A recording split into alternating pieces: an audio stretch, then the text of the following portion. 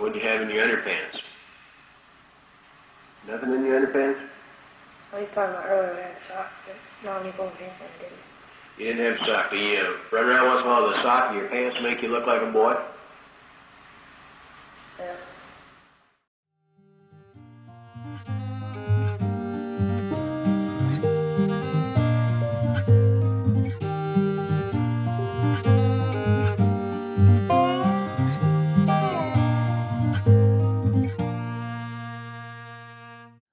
Hi, everyone. Welcome back to Unjustly. My name is Stephanie, and this is my co-host, Sandy. Hi. So we're recording on the day after Halloween. So we've had a lot of candy. I've watched a lot of scary movies leading up to yesterday. I don't know about you, but Tim and I, for the most part, pretty much every day in October, watched some sort of like Halloween or scary movie, which was really nice. And then we have a little bit of candy left over because we thought kids were going to be coming by, and then they didn't. Did you throw any candy at them? I know that was your plan. Our plan was to throw candy off From the the balcony. balcony. Yeah. No, they came to the door. Oh, dang. So Tim had to go downstairs with like his mask on and Yeah. everything. And I think we only had like 6 or 7 kids come by. But that means more candy for me. So that's fine. And then also just a quick update for everyone who was worried about our couches. They are in. They were delivered this weekend. We have been waiting on couches since July, which is when we moved in. So yesterday we definitely spent the day lounging on them, watching movies on them, taking pictures of them, like literally just lived on the couches because we were so excited. And so the couches basically go from one wall to another, like they wrap around our living room. It looks so nice. So Tim can be on one end, I can be on the other, and we'd still be following social distancing rules. And not to mention that we got an ottoman that is basically an island that was made just for Hercules. So he has his very own slice of couch heaven. Aww. And he has like adapted to the couches very quickly. He jumps from like the chase to the ottoman to the other side of the couch and then on top of the couch to look out the window. Parkour. He parkours. Yes, it's the cutest thing. So I think he's loving it. It was probably one of the best investments we've ever made, these couches. So we're very excited.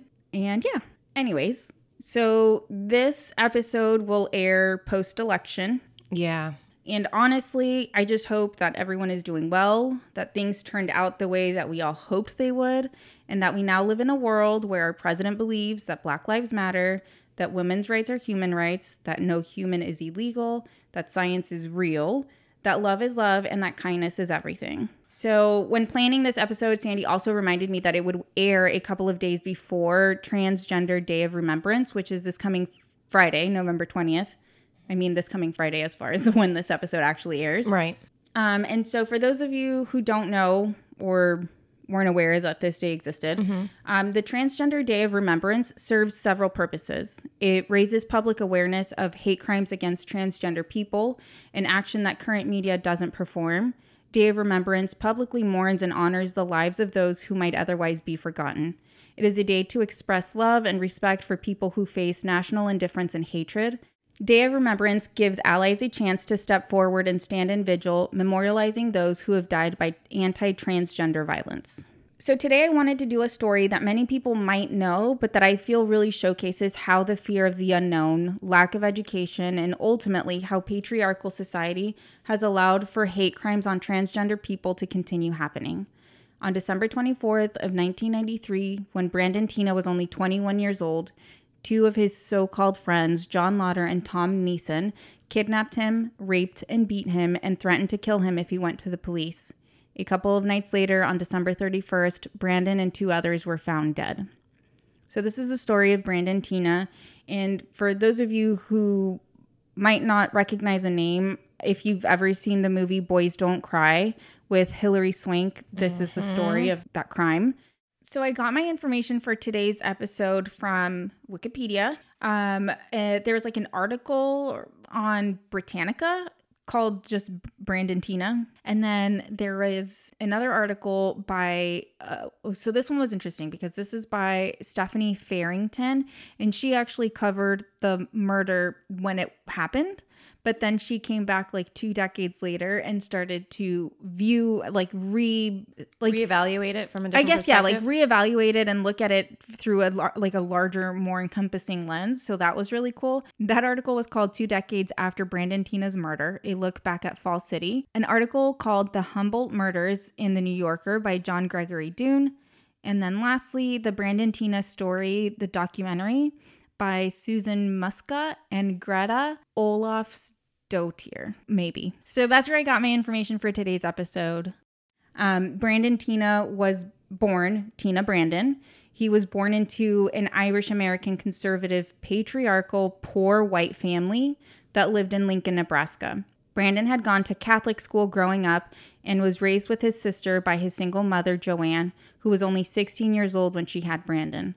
Brandon's father was only 19 years old when he died in an alcohol-related car accident while his mother was still pregnant with him, so he never got to meet his father. Brandon and his sister had a rough childhood. Both were sexually molested by a male relative when they were only children, a fact that his mother thought could explain why Brandon dressed like a man and wanted to be a man. Joanne thought that it could have been a defense mechanism Brandon used to make sure he was never taken advantage of again. However, today we know that being transgender is not a choice that one makes. Born in 1972, in an America that had almost no awareness about trans or any other kind of gender variant people, whispers of the word transsexual had barely been making their way to this town, but only in terms of psychological, medical, moral, and even legal judgments. Brandon had rejected traditional female gender roles at an early age. He wore masculine clothes and adopted masculine habits and began dating females in his adolescence. For the most part, Brandon started supporting himself at an early age, working menial jobs and committing petty crimes. He had a number of romantic relationships with biological females who, for the most part, were not aware that he was a transgender man. He was described as the ideal man by many of the women he dated. One had even stated that he was the perfect balance of rugged cowboy and athletic jock with a Kennedy-like jawline. He actually was very good looking. And I think that that's one of the good things that came from the movie is that Hilary Swank, I think, kind of really portrayed him really well. Yeah. Even just like physically. And although he did pretty well with the ladies, the lack of support from loved ones and his own apprehension about his gender and sexuality, he was also very depressed. Following a suicide attempt, he spent a couple of days at the Lancaster County Crisis Center, where a psychiatrist determined that he was suffering from a gender identity crisis and personality disorder. Later on, Brandon was treated by the director of the Gay and Lesbian Resource Center at the University of Nebraska for his gender identity crisis, and the director, David Bolkovac, ultimately acknowledged that Brandon believed she was a man trapped inside a woman's body, and that Brandon did not identify herself as a lesbian, but she believed that she was a man. Furthermore, Brandon cross-dressed as a man and adopted practices to coax her body into virtual manness. So, to suppress her femininity, she strapped ace bandages around her chest, shaved her face, and stuffed a sock into her jeans. Brandon also viewed women from a man's angle. So Brandon's mother once asked him if he was a lesbian, like trying to understand better, like what was going on. And his reply was, "That's disgusting. I can't be with a woman in that way. I love them the way a man does. It's like I really am a man trapped inside this body." Oh. Isn't that so sad? Yeah. It's really, I feel like that must be so frustrating to try to explain that to someone. Like, I'm not who I am. I'm someone else. And like, I can't like show it. Was the mom open to this, like accepting? I can't remember. So the mom had a lot of like her own kind of issues going on. I mean, obviously the fact that she was 16 when she got pregnant, I think she had a lot of like financial issues and stuff. So as far as like being fully accepting, I think she just tried to understand, but I don't think she understood at that time what a trans person was. So, I mean, just like with this, I think she had a problem or like an issue with people saying he was trans or he was this or he was this. For her, one of the big things was, no, like he's doing this as a coping mechanism because he was sexually assaulted when he was younger. And so the fact that he wants to now be a man, it's just a way for him to never be assaulted again. But it's like, I mean, I guess that could be true, but from everything that we've seen and everything that we've learned about Brandon truly felt like he was just trapped inside his body. Yeah. So I think she tried. I just don't think that the education was there back in 93, which doesn't seem like that long ago, but I mean, really is a long time, I guess, in this world. So after this, Brandon stopped going to therapy. He began engaging in compulsive behavior. He was forging checks and stealing credit cards. And most of the time, this was just to pay for gifts that he was buying his girlfriend. So he really was just like a ladies' man. And the girls that he dated were like truly liked him, like were truly in love with him, because they didn't feel like, they felt like he truly understood what a woman needed of a man. And so they were all about him. Yeah. In 1993, faced with multiple warrants for theft and forgery, Brandon left his hometown of Lincoln, Nebraska, and headed to a place where nobody knew him or that he was biologically female. And this is where the story of Brandon's death begins. Just before Brandon's 21st birthday, he arrived in Falls City, Nebraska, a place he fled to in hopes of a new beginning in a town that only knew him as a man. The only problem was that Falls City was highly intolerant. Deputy Sheriff John Larson described the city as a place of high degree of intolerance for difference. So anyone who was gender nonconforming, gay, bisexual, and not strictly male or female would be a target. None of these things seemed to be a problem for Brandon because shortly after arriving in town, he met Lisa Lambert, who fell for his charms after Brandon offered to adopt her infant son. So like he met her at a bar or something and was instantly taken by her and was like, kind of like, marry me, I'll adopt your son, and like we'll live happily ever after. So she claimed to have been romantically involved with Brandon after letting him stay at her Humboldt farmhouse until he settled in or found somewhere else to stay. But the romance was short-lived because Brandon quickly turned his attention to someone else. Her name was Lana Tisdale. Lana and her sister Leslie were well known around Falls City. One article I read described them as an itch every local stud felt impelled to scratch. Isn't that like Gross. crazy? Yeah, that's gross. Yeah. But I mean, in other words, they were well known around town. So a quick side note, because it's important to acknowledge the other two victims of the crime. Lana's sister Leslie joined the Job Corps in the fall of 1993 in an attempt to pull her life together. She was sent to the Job Corps Center in Denison, Iowa, where she met Philip Devine. Philip's life was not without hardships of its own. His mother had been prescribed a defective drug during his pregnancy that had caused him to be born 2 months premature with a damaged heart, crossed eyes, lungs that were permanently scarred, and a right leg that ended at the knee. Despite of all of this, Philip was thriving in Denison. He was active in the center's Business Professionals of America chapter. He was selected to attend a Job Corps conference in Washington, and in fact, it was only by coincidence that he was in Denison when Leslie arrived. That fall, he had broken his leg and had to withdraw from the Job Corps while his leg healed. And had he not broken his leg, he would, as planned, have transferred to another Job Corps center in Colorado. And unfortunately, all of these coincidences would later cost him his life. So so we're like getting all of the like people involved in what's about to happen. In addition to Lisa Lambert, who he was living with, the Tisdale sisters, and Philip Devine, Brandon fell in with a new group, including two men by the names of John Lauder and Marvin Thomas Neeson. But money was still an issue, and Brandon began forging checks again. Shortly after his arrival in Falls City on December 19th of 1993, Brandon was arrested, and this arrest was the unfortunate catalyst that led to the series of events that would directly lead to his murder. When Lana showed up to pay for Brandon's bail, she was surprised to find that he had been housed in the female section of the jail.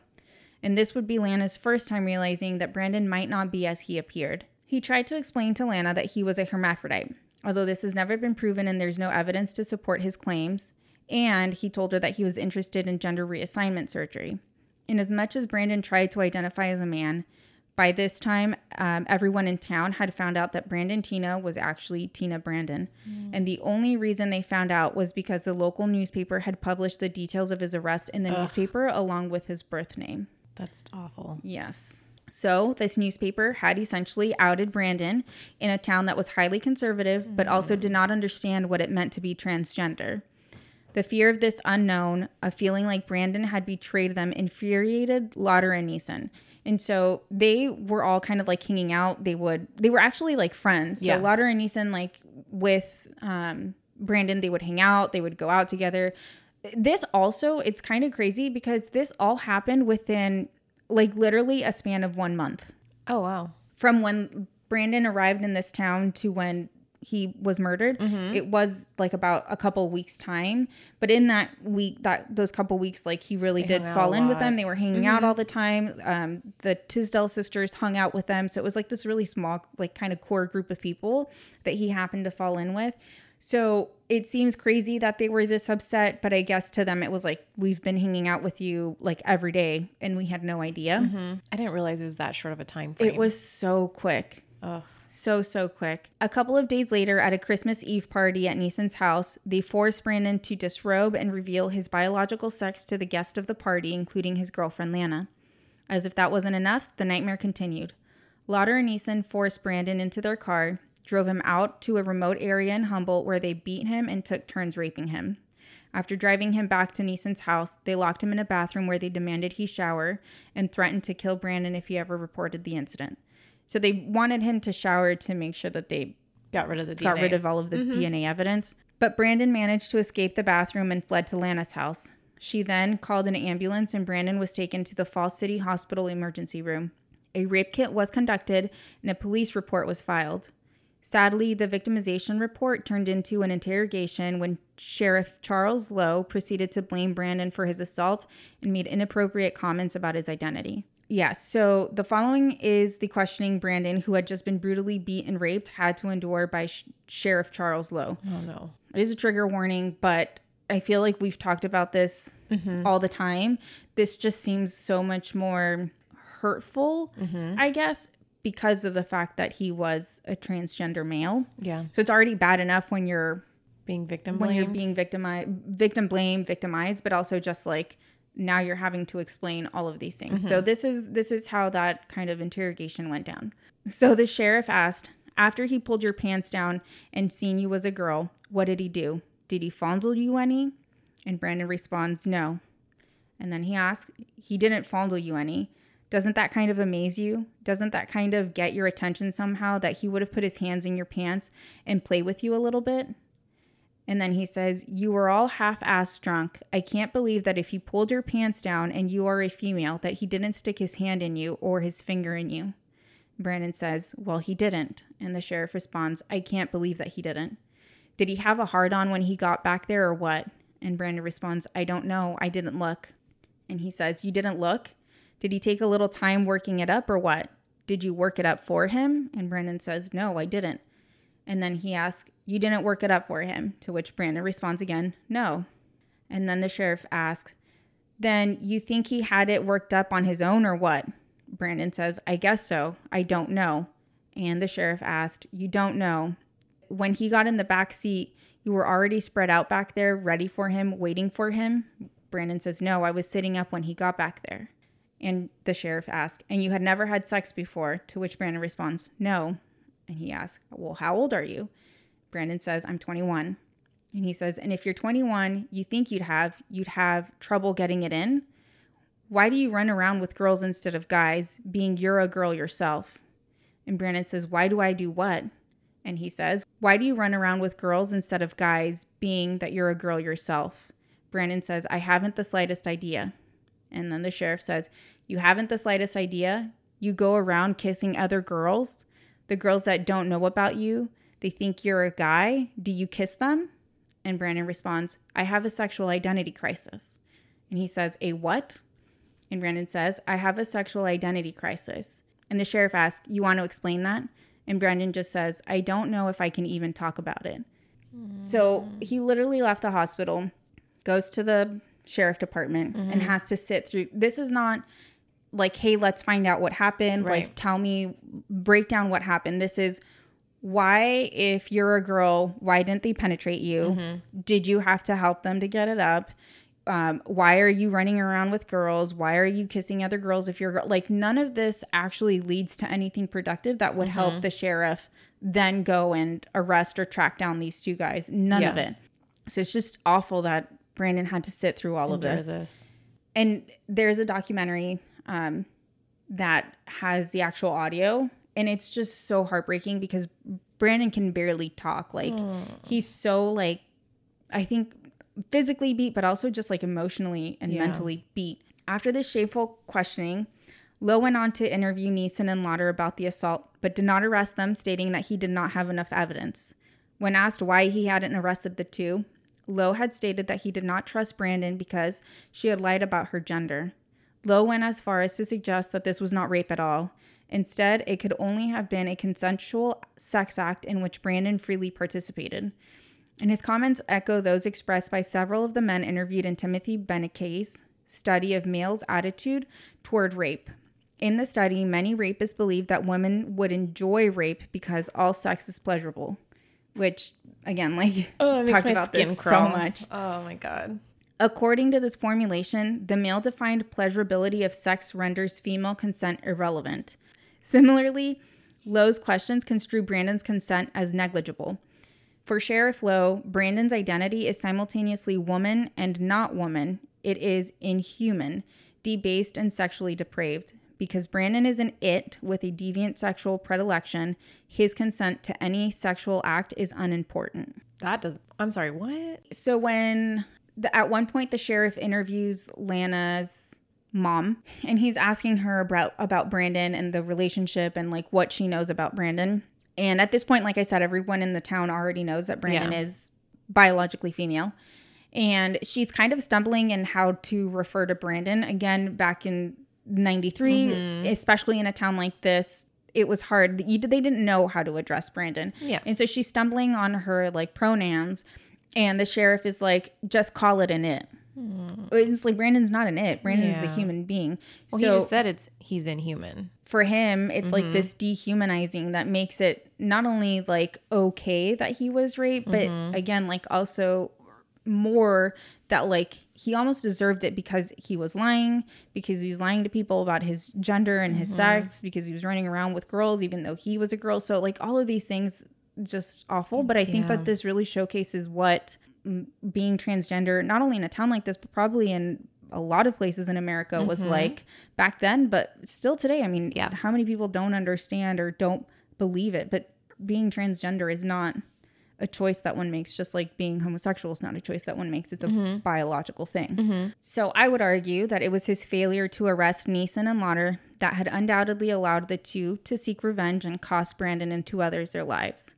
On the night of December 31st, Lauder and Neeson arrived at Lisa Lambert's house where Tina was staying. The two shot and killed Brandon at point blank range and then proceeded to stab him just to make sure he was dead. Gosh. They also murdered Lisa and Philip Devine.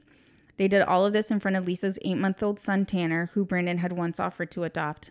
They left Tanner alone at the house until hours later when Lisa's mother showed up to find the horrific scene. Oh my. Can you imagine? It's absolutely terrible. It's fucking awful. How long was the baby left by himself? This was all like in the night, early hours of the morning. And then Lisa's mom showed up the next morning, I don't know, like 10 or 11. So he was definitely alone for a while. Handful of hours, at the house. Poor baby. So Lauder and Neeson were arrested and charged the same day, and both were later found guilty of murder. Neeson received a sentence of life in prison in exchange for his testimony against Lauder, and Lauder received the death penalty, but in 2015, Nebraska abolished the death penalty, so his sentence was commuted to life in prison. Following his murder, the media coverage of Brandon's murder portrayed it as the inevitable consequence of his sexual deviance and lying. They deemed Brandon as deceitful, and newspaper headlines read, "Death of a deceiver, deadly deception, Tina Brandon's double life may have led to a triple murder." So that one right there really got me, because now they're pinning blaming.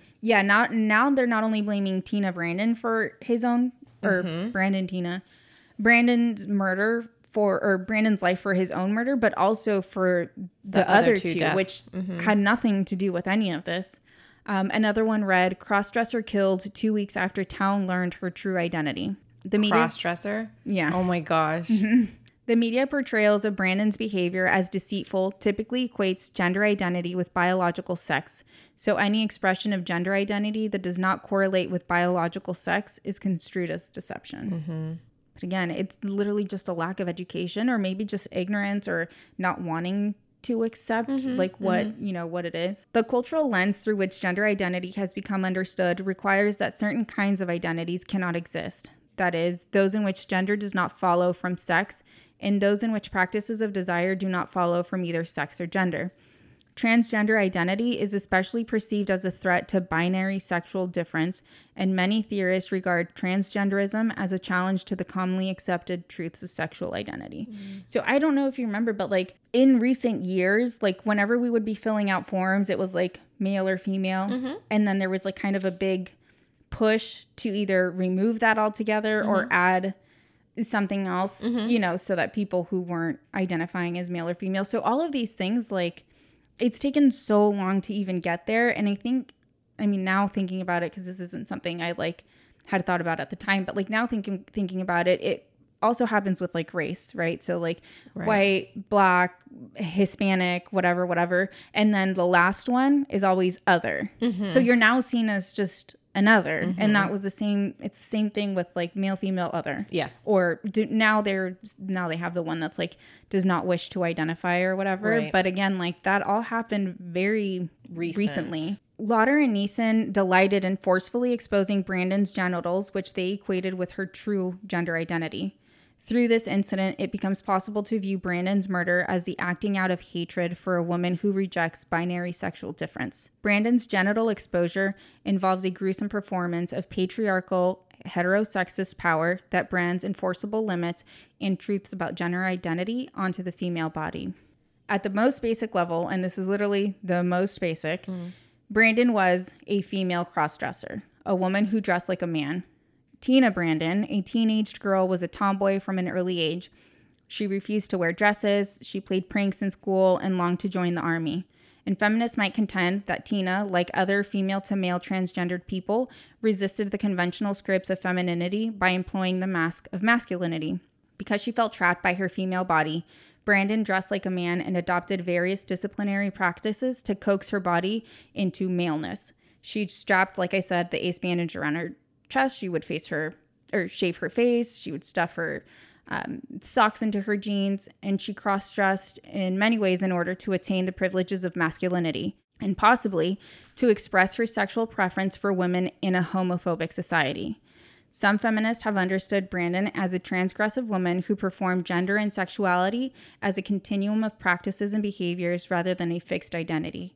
So from this perspective, Brandon radically questioned gender norms, heteronormative society, and the family. However, others argue that crossdressers like Brandon merely reinscribe essentialist conceptions of gender identity. So in their view, Brandon's desire to be a man is problematic or at best ambivalent. If Brandon feels uncomfortable as a woman, how does she know that she really wants to be a man? Although Brandon is unhappy with conventional femininity, she does not contest its hegemony.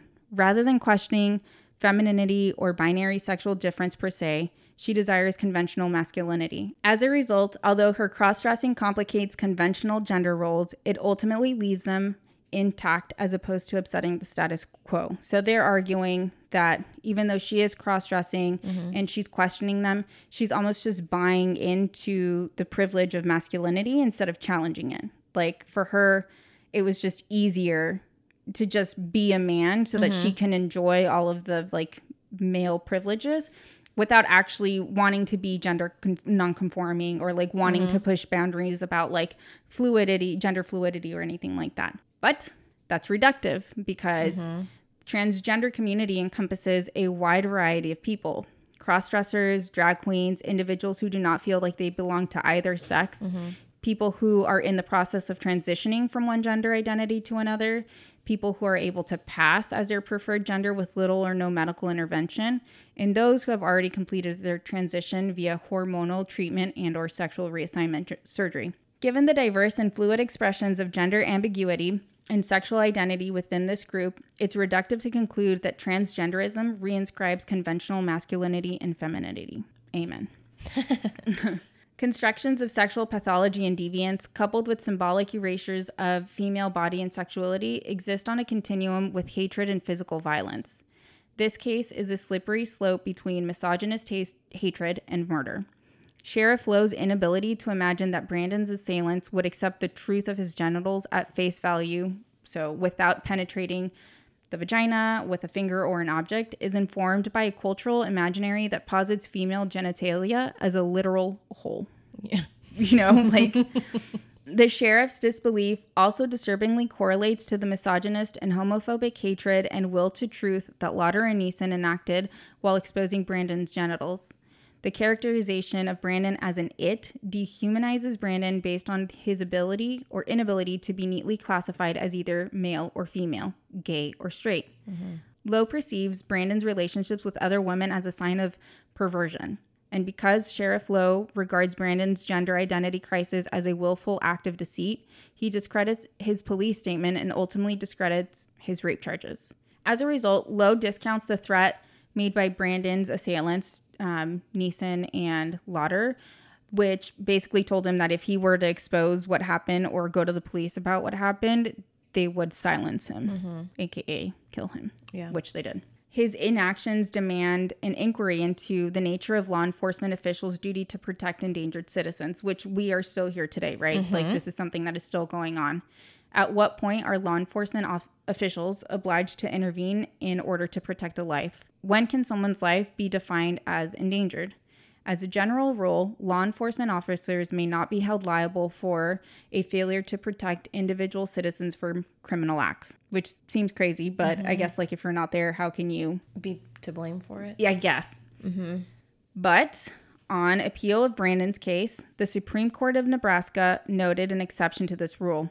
The Supreme Court found that Lowe did have a duty to protect Brandon because of a special relationship that existed between him and his role of law enforcement officer and Brandon. This relationship was created on the basis of Brandon's willingness to aid law enforcement officials in the performance of their duties. So Brandon actually coming to Lowe to press charges to tell them about what happened suddenly makes it so that law enforcement actually does have a duty to protect him because he's coming to him. Because Brandon's murder was enabled by an entire spectrum of violence exercised by Neeson, Lauder, and by extension Lowe, it could be argued that Brandon was raped and ultimately murdered because he was a female who dressed like a male.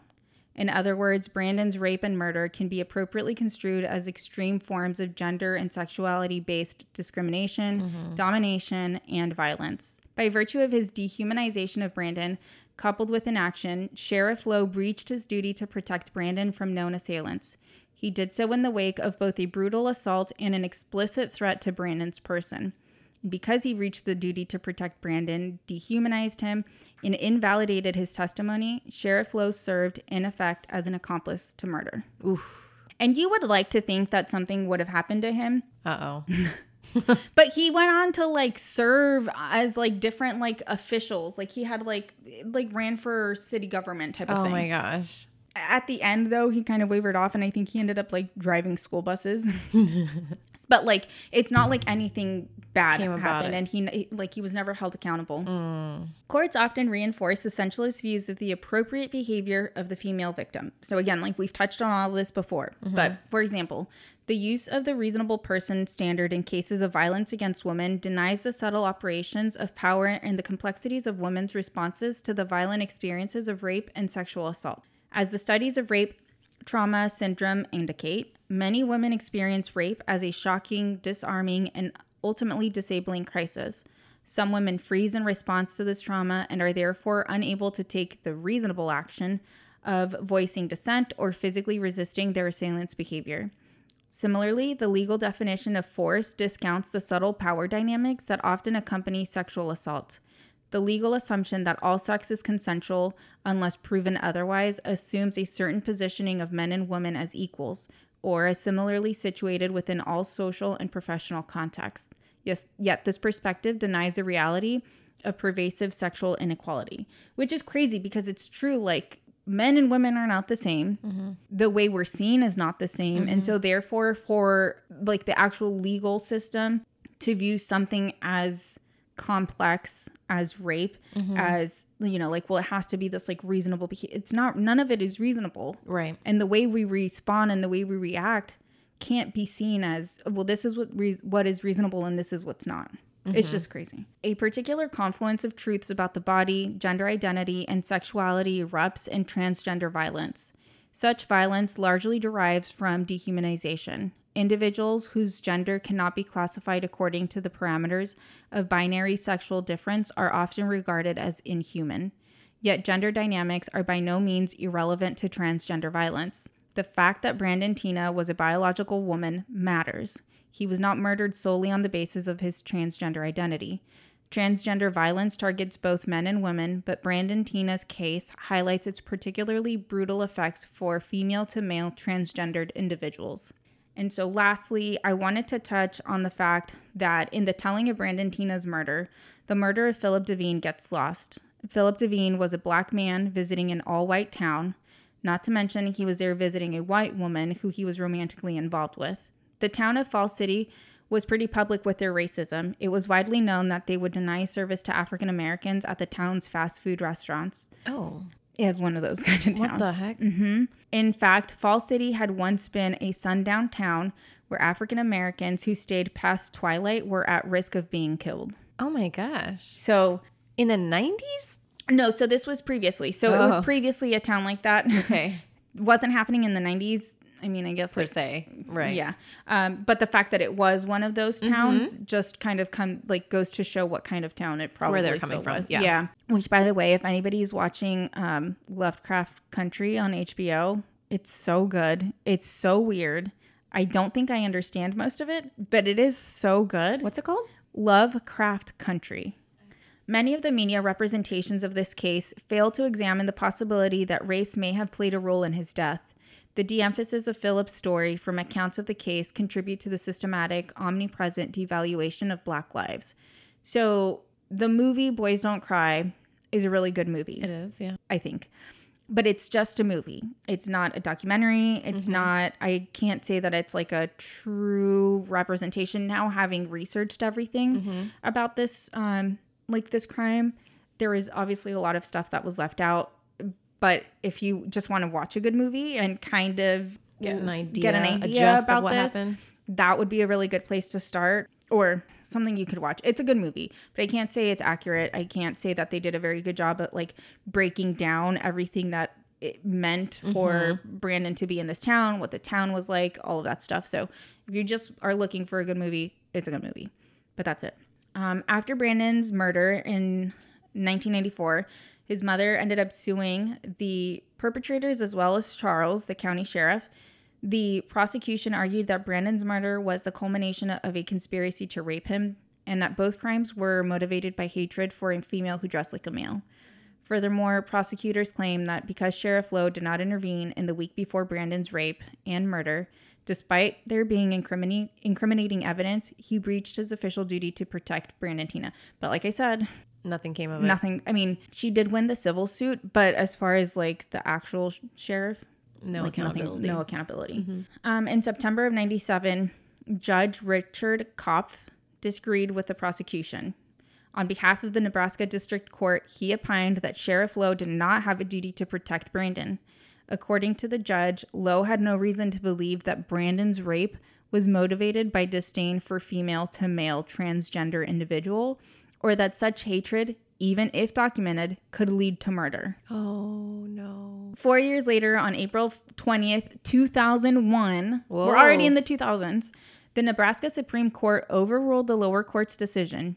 Chief Justice John Hendry held that based upon the undisputed facts in this case, we determined that Lowe's conduct was extreme and outrageous beyond all possible bounds of decency and is to be regarded as atrocious and utterly intolerable in a civilized community. Good. So good. So this is the heartbreaking story of Brandon Teena and the Humboldt murders. Sadly, 2020 has already seen at least 33 transgender or gender nonconforming people fatally shot or killed by other violent means, the majority of which were Black and Latinx transgender women. However, many of these stories go unreported or misreported. Yeah. So it's clear that fatal violence disproportionately affects transgender women of color, particularly Black transgender women, and that the intersections of race, sexism, homophobia, biphobia, transphobia, and unchecked access to guns conspired to deprive them of employment, housing, healthcare, and other necessities. Anti-transgender stigma, denial of opportunity, and increased risk factors compound to create a culture of violence and provides clear ways that each of us can directly make an impact to make our society a safer place for transgender and gender nonconforming people. So honestly, I think the biggest thing we can all do is just learn about it, because although this has been going on for a really, really long time, transgender people is not like, it's not something that came about in the 90s or early 2000s. I mean, like literally they have been fighting for gay rights since gay rights was an issue in like the early 60s and 70s. I just don't think that people have truly taken like a vested interest to learn. I think it was like, yay, gay rights. Like, yes, like gays and lesbians are now accepted in society. Like that's kind of where it ends. But that's not where it ends. There's still a whole group of people who are continuing to suffer today. So learn, ask questions, like read into it, because there's so much that I think could be achieved with just an understanding of what being transgender is. And then you'll get into, again, like how transgender people are not, they have lesser opportunities for housing, lesser opportunities for work employment. Yeah. I mean, all of these things, which makes them a kind of high risk population. Population. Yeah, I think the learning thing is such a big one because it's so hard to be understanding and accepting if you don't know about it. And so not taking that time to understand it fully is what leads to the bias and prejudice. And prejudice. Yeah. And fear. Like the whole fear thing, that's literally what drove these two men to commit murder. They didn't understand it. They were afraid of it. They caused them to question, I guess, like masculinity and femininity and this, like now this new thing. And also just like male toxic masculinity, right? Like it is a thing. It's always a thing. I think the fact that women in the town loved Brandon and that they expressed how understanding he was, how he knew how to treat a girl, how he knew how to please a girl, like all of these things suddenly hurt their ego. It hurts their ego. Like, oh shit, like that's not another man. Like that's a woman like taking her, you know what I mean? Like this, one of them had dated Lana. Okay. And so it was an even bigger, I guess, blow to the ego. So again, like stop being toxic, males, please. Understand, learn about this. And honestly, like the learning and the understanding will hopefully kind of take away from like the blows to the ego, to masculinity. Like there's room for everyone in this world. Yeah. I think also, so like with the pronouns thing, I know a lot of people, I've heard a lot of people, annoyed with it or not understanding it. And, when you hear all these stories of all these transgender and, being murdered or being assaulted and, being subjected to a lot of violence, the pronouns thing is so simple for someone to just accept, but it changes so much for them. It gains that acceptance that it's not a he, she, that's it. That's where it ends. The sooner that we can all just be like, there's a bunch, there's they, there's, whatever there is, then it's easier to just accept these people for who they are. And because we are like minorities. We're Mexican, whatever.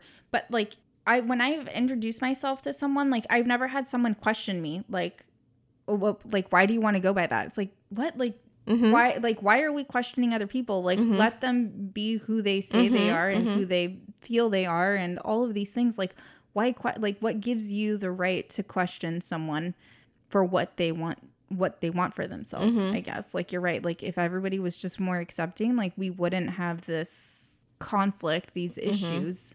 It's kind of crazy. It's crazy. And I mean, even me like reading through all of this and kind of like learning about it, because I don't have transgender friends. I have a lot of gay friends. I have lesbian friends that I love and adore, and that like I want everything that I'm able to have for them, and I will be there fighting for them.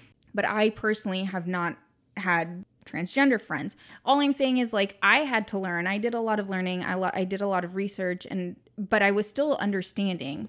Like I might not have like understood fully, but you're gonna accept it, right? Like I might not have fully understood the terms, but I understood that if someone says they are who they say they are, I accept it.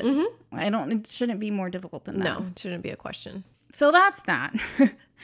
I hope that this was somewhat of a learning episode for people who, you know, like myself, might not have known as much about it, because when I watched the movie, I was just like, man, that's a crazy story. Yeah, right? we Like, totally cried when we watched it. we were crying. Right. Like when I watched the movie, it was just like, that's a crazy crime. I can't believe that happened in the 90s. But that was kind of it. Like the lens through which I'm seeing everything now, because it's 2020 and so much has changed and there's been so much education and so much going on. It's just completely different because there's so many factors that led to the murder. It wasn't just like they got mad and killed this person. Like, no, there was so much deeper rooted issues going on that are still going on today. Yes. So thank you for that one. hopefully you guys enjoyed this. And I enjoyed it. And that's honestly all that matters. Just kidding. As long as you and I are happy. I enjoyed it. And I purposely didn't watch the movie because I've seen the movie, but I didn't watch the movie in like for this story. Yeah, for the story, because I wanted it to be not the Hollywood version of the story and the actual, like, everything that happened. I like that you did that. Yeah. So to end the episode, today's Amplify Corner is a shop I found called A Tribe Called Queer. It was founded by Sabina Maxine, a Black, Latinx, and Native queer femme. So the clothes that she makes have statements, and she says that she makes these so that the wearer should not have to utter a word. So basically, if you come across her work, you'll know exactly kind of like what the person stands for, or what they're about. The brand also has a podcast, and Maxine donates a portion of her total profits to Black Lives Matter and Project Q. And so I looked into Project Q because I hadn't heard of it. But Project Q is a nonprofit organization founded by Maydeen Ray Lopez. The organization helps LGBTQIA plus youth navigate a world that perpetually tries to diminish them. Their mission is to use hair and self-empowerment as a form of social justice. And so one of the reasons why I was really impressed by Project Q, or why this one kind of like popped out at me, is because they provide free gender-affirming haircuts, self-empowering workshops, food and hygiene boxes, gender-affirming clothing, chest binders, menstrual product, and so much more to the youth experiencing homelessness. And so I just thought like something about that just really connected to the life that Brandon was leading, you know, with the chest binders and the clothing, and that like his haircut was, you know, that like masculine haircut. He was technically kind of homeless when he arrived in Falls City. He just so happened to meet Lisa Lambert and was staying with her. But again, like there's something to it that they go through so much just trying to live their life, that it's really nice that there's nonprofits like Project Q who are not only helping them, but are like empowering them to continue to be their self. Like, oh, you want a short haircut? Sure, we're going to cut your hair. Like, you know, whatever it is that you want, like we are here to help. So I really, really liked that. I think people also don't understand how important those things are to them. So I can't talk about any cases specifically because of confidentiality, but I can say in general, in my line of work, dealing with foster kids, we do have a lot of transgender kids coming in, and some of them are in the situation they're in because their parents didn't accept them once, you know, they were trying to transition or when they came out to them. And so I've seen them come into court having to ask the judge, like, I want to cut my hair, and my parents never let me, or my foster parent doesn't know if I'm allowed to, or whatever the case is. And, you know, and then it's up to the judge to make a decision on simple things like that, like you just mentioned. And whenever the judge is like, yeah, you know, do that. If that makes you happy, I'll allow that to happen. And like, I've seen some of them cry because they were happy about it. So something that seems so insignificant to us, it really is to them. So this is really cool now that you're telling me about this, because I've seen it happen. Right. And like that just goes to show that just like there's white privilege, male privilege, there is such a thing as like, I guess, gender conforming privilege. You know, like the fact that you and I happen to just want to be female, and we dress like we want to dress, and it happens to fit with societal norms.